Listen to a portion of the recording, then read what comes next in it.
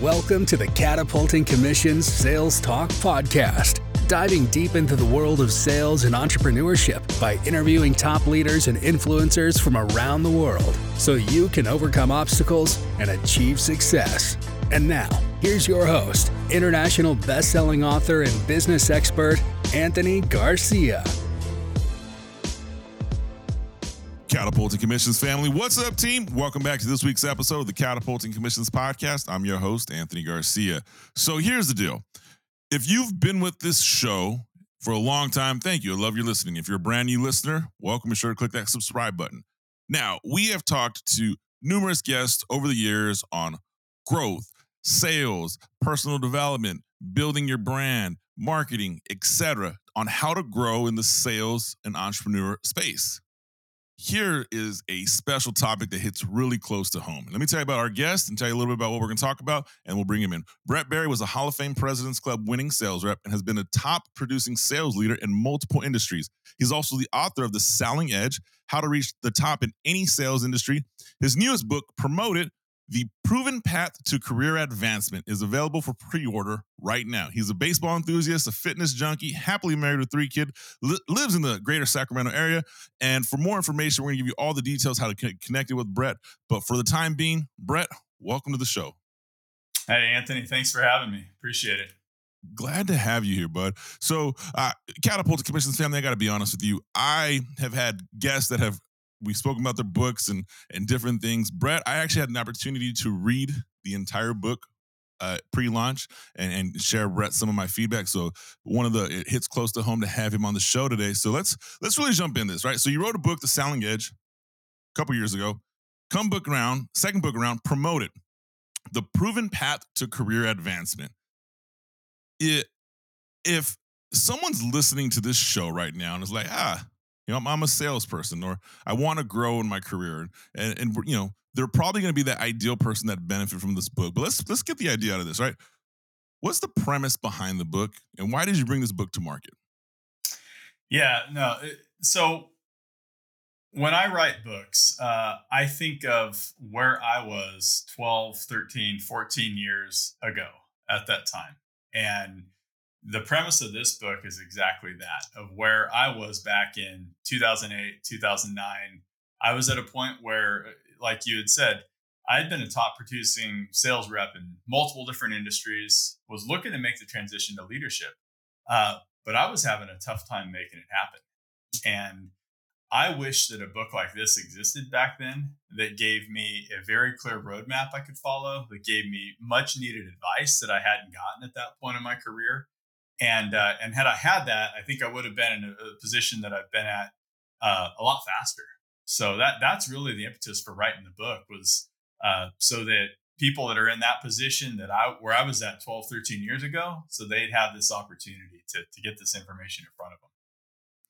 So, let's if you don't mind, Brad, I'd love to be a little bit more transparent. Where were you at 12 or 13 years ago? Like, you don't have to name the company, but kind of give a little background, what the industry you're in, what your job was, and all that fun stuff. Yeah. So I had done at that point 5 years of high level, B2B and B2C sales, previous company we worked for together. And at that point, I had been in the medical device industry as a top performing sales rep for 3 to 4 years. I'd won a couple President's Clubs, and things were going well. I was running a top producing territory, but I wanted to do more. I saw the value in and the benefit that I could bring to the company and other people by being in a leadership role. So that's where I was. I was a medical device sales rep and looking to make that transition into management.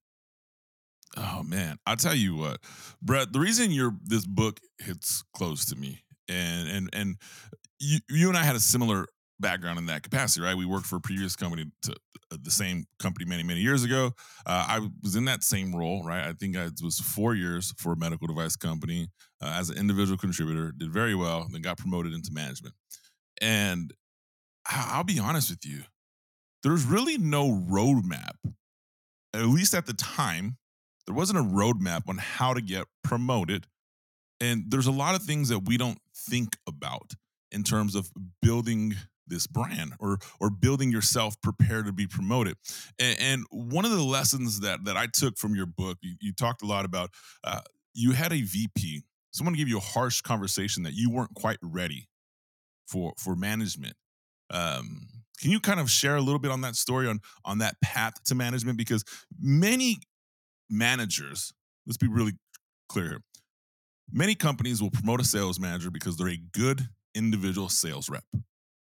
And their onboarding or training program for managers really is substandard. And in my opinion, what makes a good sales rep doesn't always transition and translate to being a good manager. So let's talk about that conversation when you first expressed interest in management, kind of got, for lack of better words, told you weren't quite ready just yet, but you had some things to still prove. So can we elaborate a little bit on that? Yeah, absolutely. So I had applied for a couple management positions at that time, and my old AVP of the West, Charlie, when he called me to let me know I didn't get the job, obviously I was disappointed, but what I did is I took that as an opportunity to try to get feedback from him in terms, and ultimately I ended up networking up the chain in the same way to get feedback from these senior leaders as to why were the people that were getting promoted, why were they making the decisions that they were a good choice to lead sales teams, and then what was the gap area, what was I missing out on, or what were the skills or habits that I hadn't shown them that I had yet, so that they felt comfortable putting me in that position. And then fast forward, a few months later, and I talk later in the book around a national sales meeting back in 2009 in Florida, where I ended up having three very key conversations. One was another one with Charlie. The second one was a conversation with our VP of sales at the time, a guy named Alan, awesome guy. And then our VP of human resources. And I walked away from that national sales meeting. It was like the light bulb went off, where I started to see little sprinkles of what the things were that I was missing. And one of them was exactly what you said just a minute ago, Anthony, was a lot of the top things that make a top salesperson successful. Some of those skills translate into management. Of course, knowing the business and being able to know what it takes to sell in a particular industry. Obviously, that's very transferable. But there were other components that went into leading a team that were ideas that I had never been exposed to yet. And a few of them, one was the biggest thing was Alan asked me, he said, I don't want you to tell me this right here, but for me to support you moving forward and us investing in you in terms of leadership development and all that, I got to be sold on why you want to go into management in the first place. Management, the responsibility is a lot more. You don't necessarily make more money. There's actually a good chance you can make a lot less money than you're making now as a top rep. And there's a lot of situations that you're going to be put into that are going to be very difficult, very hard to navigate, and it's not easy. It's not straightforward. So before we support that, I want you to have an eyes wide open approach and have an understanding of what it's going to look like, what that life is like. And once you know that, if you're still on board and you still want to do this, you come to me and you tell me the reasons why, and then we'll support you, investing in you in leadership development and getting you some opportunities to learn these skills. And to me, I thought that was some of the best advice that I've ever received to this point is having an understanding as to why I wanted to make that move. And then obviously from there, the dominoes started to fall into place. Well, one, kudos to you, Catapult Commissions family. I hope you get the book. The link's in the show notes. But I love, the humility, right? I don't know if this was your attitude then, but the way I read it in the book, it was almost like there was I don't want to say a level of entitlement, but almost like, hey, this is the next career projection. I've put up the numbers. I should be next batter up, and your AVP kind of pushes back on you. Which I think is awesome because the world of management. You said something right now that really kind of hits a chord with me. Right, you don't necessarily make more money in management if you're a top sales performer. That wasn't really communicated to me when I moved into management. I took a $225,000 pay cut year over year to move into management. Had a cool title, worked way more. So it definitely kind of was eye opening. But you said that you had to find the reasons why. So, you know, Brett, a little on your background. We didn't dive too deep into it, but you've been in management and leadership roles now, for various different organizations, startups, large companies. What were some of those reasons why you wanted to make that transition to management? And then let's go on the inverse. Someone's listening that wants to get into management. What are some of the reasons you think that, hey, this probably isn't the right reason or a good reason to want to move up into management? Yeah, no, great questions. For me, it was I wanted to contribute at a higher level. I've always had, growing up, I grew up playing sports, played football and baseball my whole life, played baseball in college, was always the team captain, really enjoyed being in that leadership position. But what I really enjoyed about it wasn't the aspect of being in charge, it was the overall influence of helping other people and seeing other people succeed. And so that was really, the biggest thing for me is I felt like I had achieved a lot in terms of an individual contributor as a salesperson. I had done it in a couple different industries, and I knew that I had checked that box.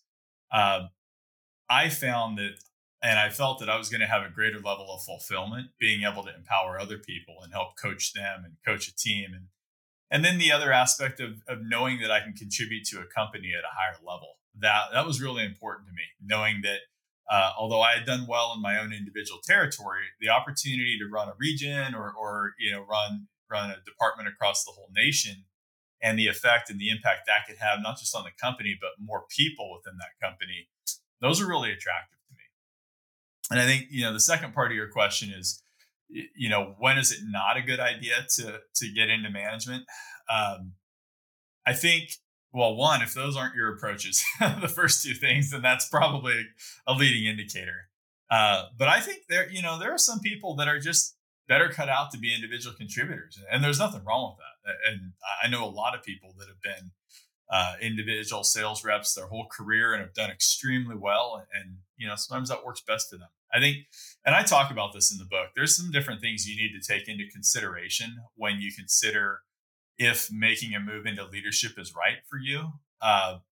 One is you're not going to have the same level of control as you do with your own individual territory. When you think about it, if you're in a sales leadership position, you're going to have anywhere from 7, 8, 10, maybe more people reporting to you. And 99+% of the time, you're not going to be with those people when they're doing what they need to be doing for the company. And so you need to be okay with that, knowing that you're going to have to hire people, you're going to have to train them, you're going to need to support them along the way, but you're also going to have to be able to rely on them doing what they need to do to accomplish their objectives.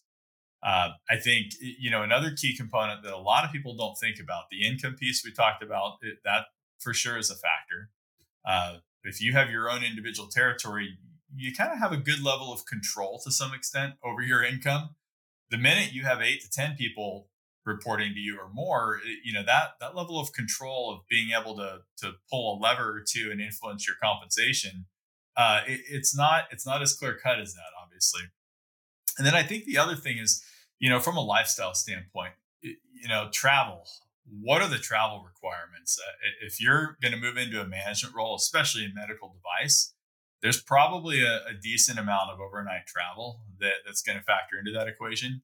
Maybe not quite as much post-COVID as there was before COVID, but it's going to be a factor. And so to me, I would really think through what's your home situation like, or if you're married, if you have kids, who's going to take care of the kids when you're traveling? Are you going to be able to travel? What's that flexibility look like? And then I think, there are considerations that you have to take into account that are specific to the company you work for. And what are the expectations that the company and the bosses above you are going to have if you transition into that position? Because that's going to differ a little based on, the company you work for and how they operate. But to me, I think those would be the key things that you really want to think through long and hard before making the decision.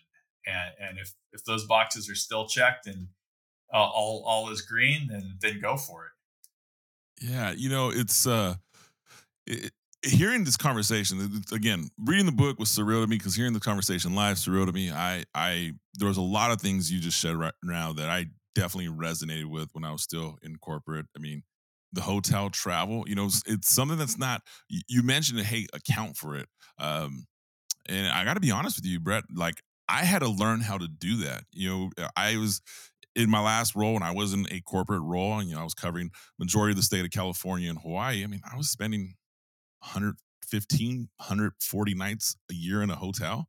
Um, Yeah. have a family. It definitely my marriage took a little learning curve to get to it. It was rough. And then when COVID came, it took a learning curve to get back the opposite where I was always home. So there's definitely, some challenges there. You have to really ask yourself. So that really hits with me. The one thing that I didn't, let me rephrase this. I knew, but I didn't know how serious it was as an individual contributor, for the most part, I mean, I hit my number every year. I never missed my number. But if I had a bad month or a bad quarter, you have your conversation. And like you said, I had control. I'm like, don't worry about it. I knew what was going on. I knew where I had to go spend time. I knew where to pump the oil at to get some growth.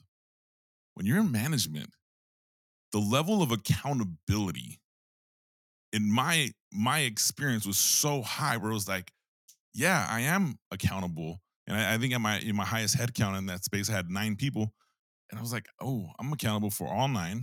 We didn't hit our number. And you're flying me back to corporate to me to explain why we didn't hit our number. And I'm here standing in front of the bullet. Like I got to take it. So that was definitely you hear about it, but when you're taking accountability for a poor performance or a slow start, that hit me hard. Yeah, no, So, I think there's and you bring up a good point. I think there's a lot of things come up in management where no one's ever talked to you about this, or you don't know that that's going to be a part of the job, or maybe you don't know it's going to be look exactly that way. And that's a great example. And I think that's what I try to do through the book is go through it and really highlight a lot of these things. I talk about the responsibility factor of in leadership.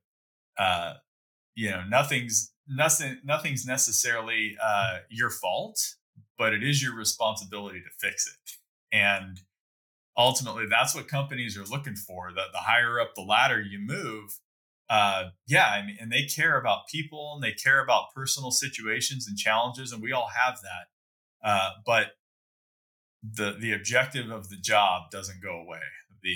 What the board is expecting in terms of the financial performance of the company, that doesn't go away for that CEO, regardless of what's happening, personally with the people under him. And so, I think it's a great point, but and you do have to know that the higher up the ladder you get, the higher that increased responsibility is going to be.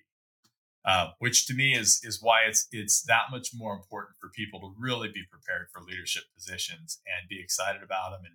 And if you're prepared and you've gone through good training and you know that this is what you're going to be expected, it's going to be expected of you, and you know what to expect, then I feel like it's a much better experience, obviously, and it's more enjoyable as well. So yeah. Yeah, I definitely. I think the expectations and knowing what you're getting yourself into do transition to a great, loving management career. There's something in the book you talk about in chapter 2, and you talk about intentionally building your brand. And I got to be honest with you, I go back. Like I said, Brad, this book you were writing it. I felt like you were writing it to me when I was still in my corporate life. I go back to building my brand. And I don't think I did a really good job at building my brand to get into management. As a matter of fact, I know I didn't. Can you talk a little bit about what it means to intentionally build your brand as an individual contributor to be ready for that next step in management? yeah, absolutely. And I did a horrible job too. I mean, I wrote a whole chapter about it in the book. I did such a bad job early on. And I think it's an easy trap to fall into too. When you think about it, for most salespeople, especially if you're a high producing salesperson, you're making a good income. You're getting a lot of awards at conferences. The VPs and the CEOs and people are coming up, shaking your hand saying, "Hey, you're doing a great job. Thank you for what you're doing." And I think, in some ways it almost gives you that sense of that, you can't do anything wrong.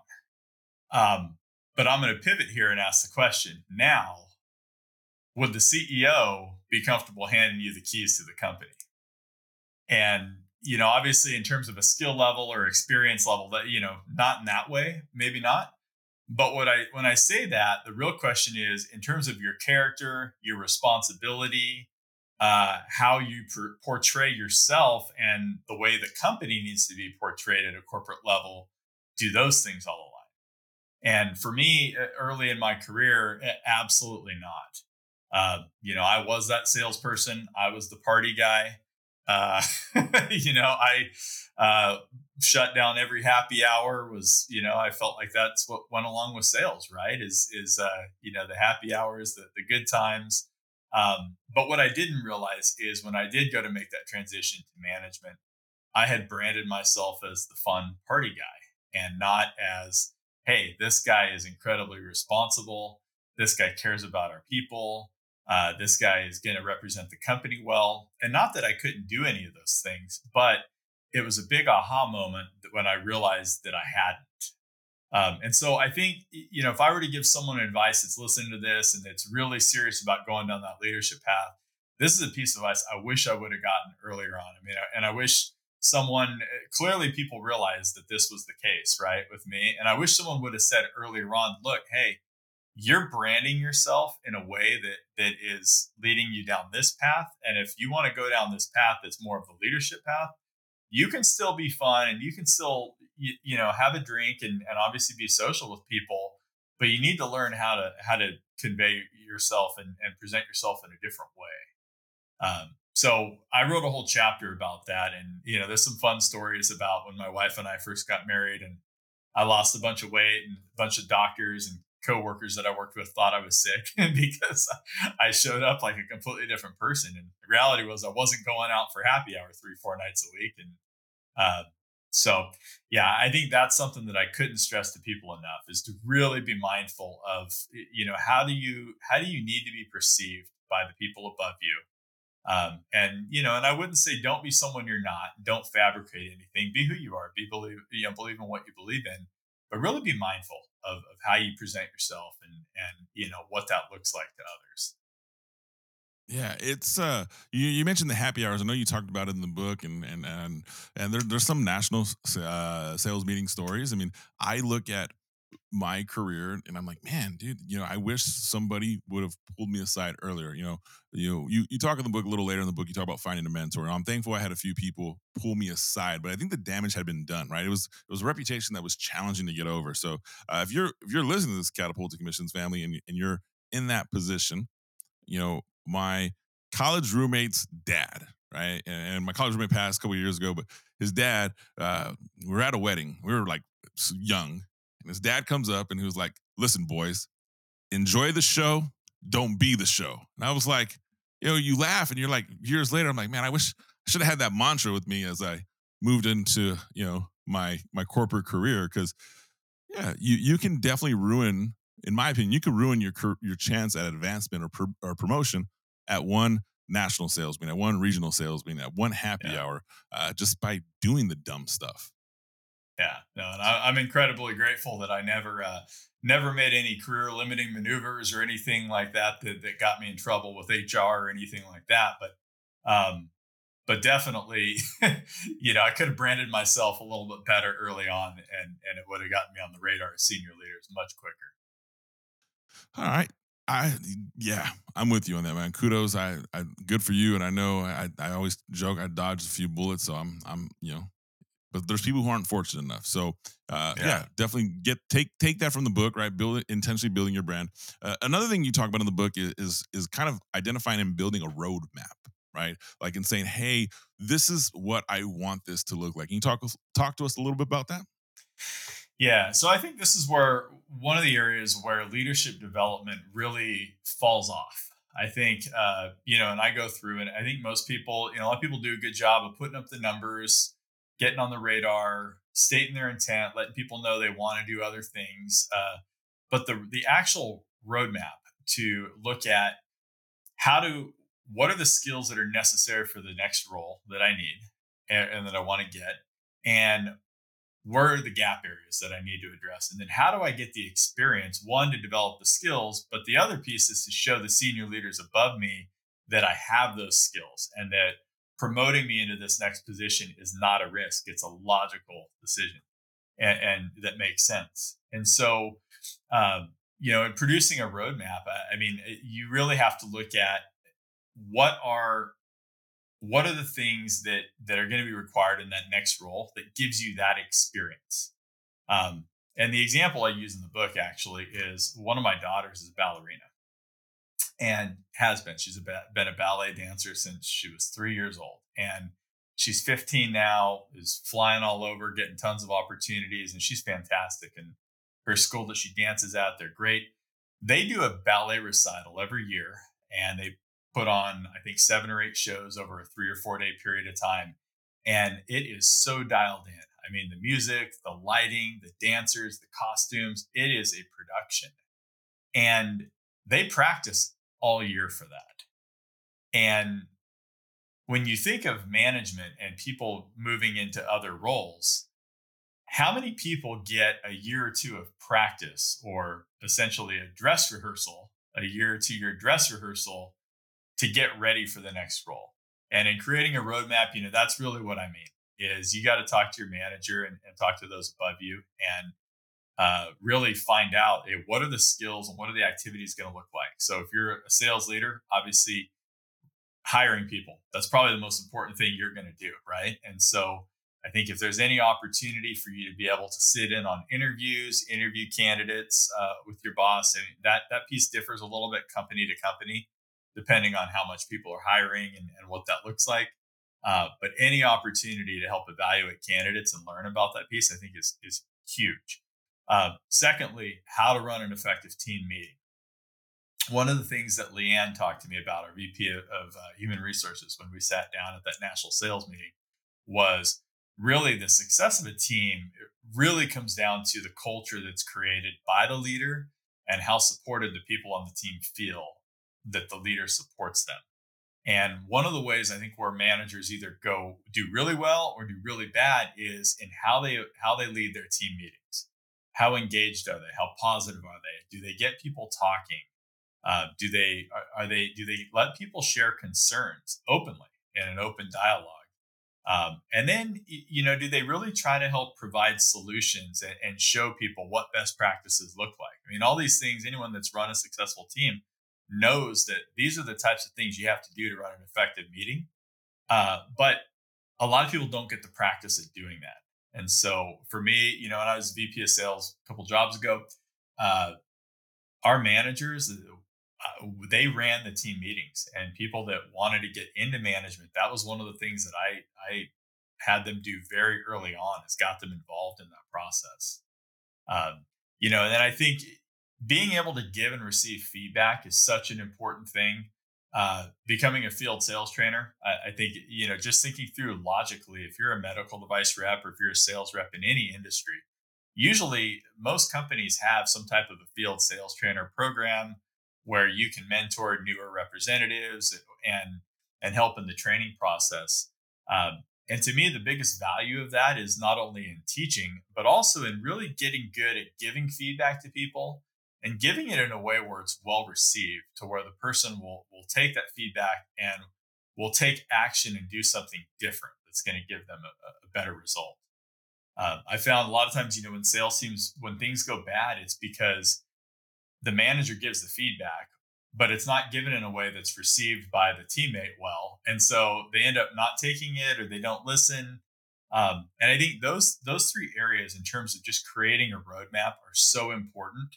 And that was the biggest thing that changed for me. It is once we had those hard conversations, I was getting a new manager at the time. We sat down, and he was a very experienced sales leader, had been at the VP level before. And we sat down, we created a roadmap somewhat similar to what I just mentioned.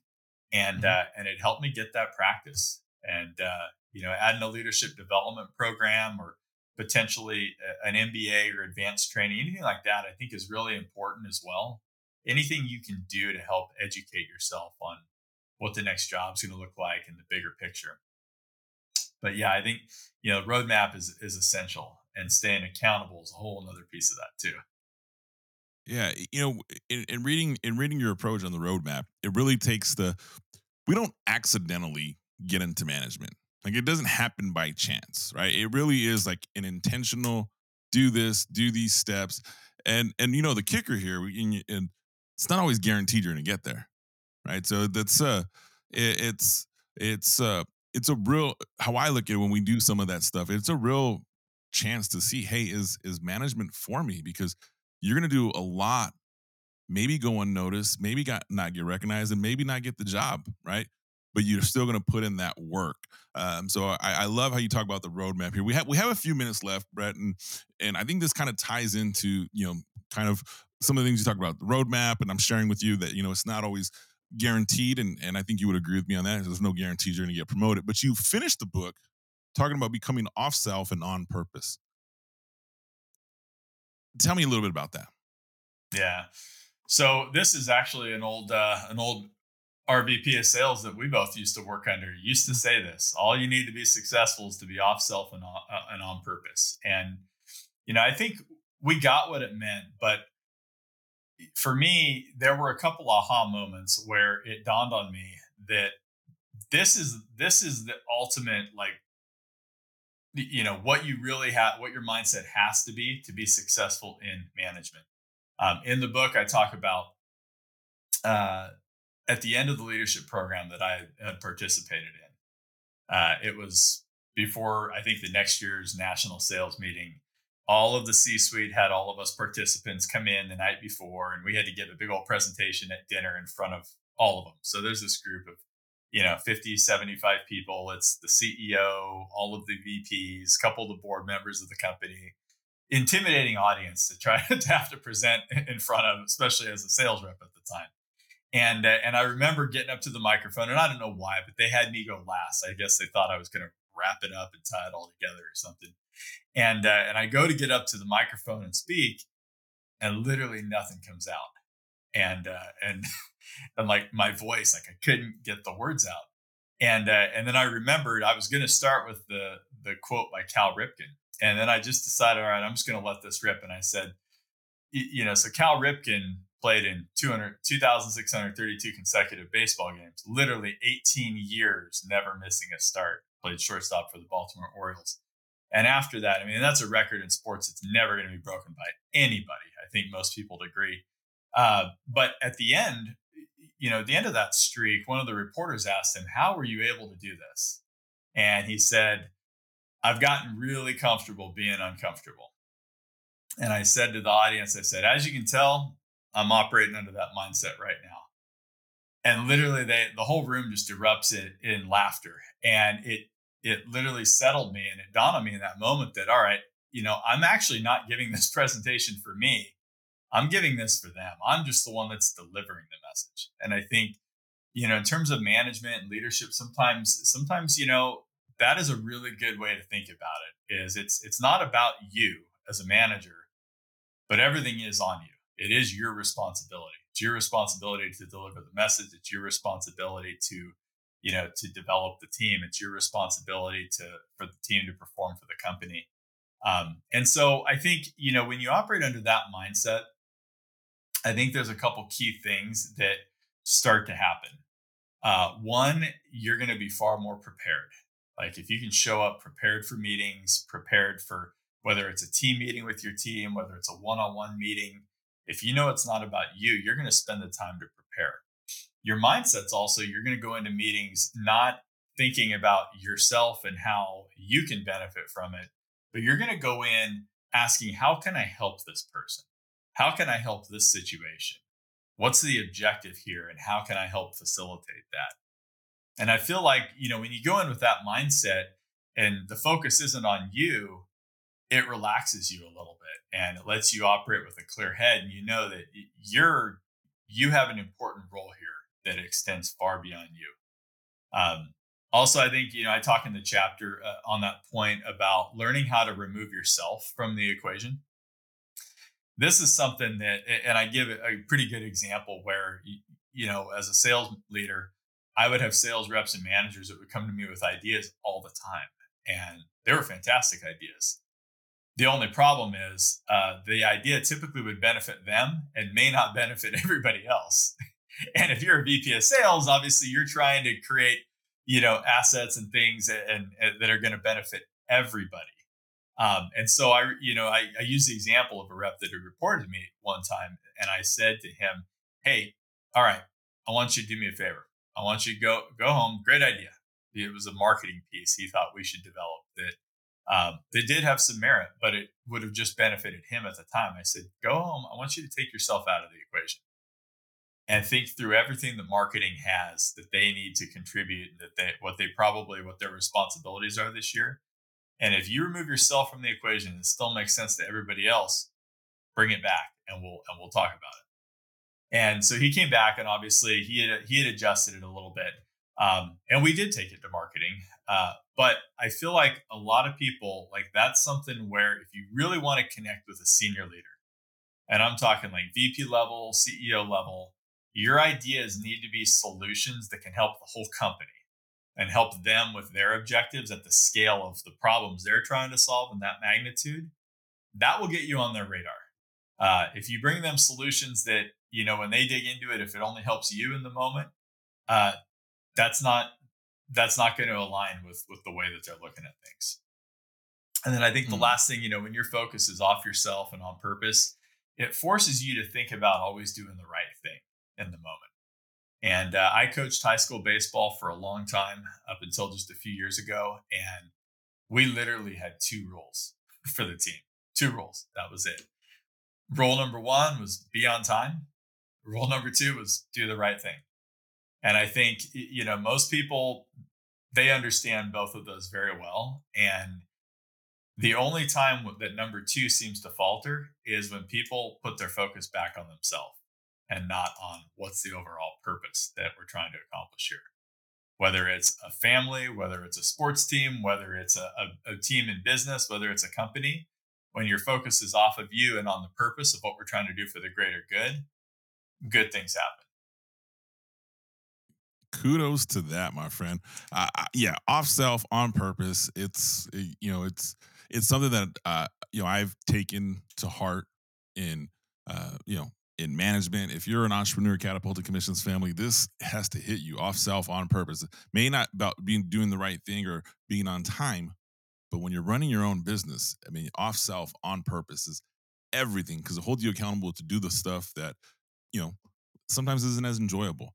And another way where I found off self, on purpose hit me, Brett, is being a parent. That is, you and I, we will both talk, we have girls, like you have to be off self and be on purpose to be a parent. So appreciate that, man. So Catapulted Commissions family, the book, Promote It. It's available for pre-copy right now. Brett, what's the website and the URL and all the fun stuff where the Catapulted Commissions family can find the book, put their pre-orders in, and all that stuff? Yeah, so a couple ways you can contact me and find my work. LinkedIn, I'm pretty active on LinkedIn. My name, Brett with 1 T, and then Barrie, Barrie. That's the handle. So if the listeners want to go and check out my profile, click the bell. I do post a lot of sales and leadership content there as well. So if they want to follow my information, that's a great way to find me. Obviously, there's a link in my bio that links right to the book and any of my other stuff as well. And then my website, also brettbarrie.com. I publish a sales and leadership blog on there as well. So I'm pretty easy to find online. But if they like what they've heard here and want to pick up a copy or 2 of the book, I'd be greatly appreciative. And if they like what they read, please leave a review on Amazon. But, as a self-published author, that helps me more than anyone would ever know. So. Well, Brett, I'll tell you what, man, you definitely got some book sales from the Catapulted Commissions family. And those links, Catapulted Commissions family, it's right there, brettbarrie.com, BRETBARRIE.com. You also have the link to Brett's LinkedIn. Brett, we appreciate you jumping on the show, man. I think this is a topic that needs to be explored, and I appreciate you sharing this within the business community. And Catapulted Commissions family, we're at that time of the show. You know what to do. Be sure to go get connected with Brett, subscribe, let us know your thoughts, and I'll see you next week. Thanks for listening to the Catapulting Commissions Sales Talk Podcast. Make sure you subscribe so you don't miss any future episodes. And make sure to subscribe on YouTube at Anthony Paul Garcia. Until next time.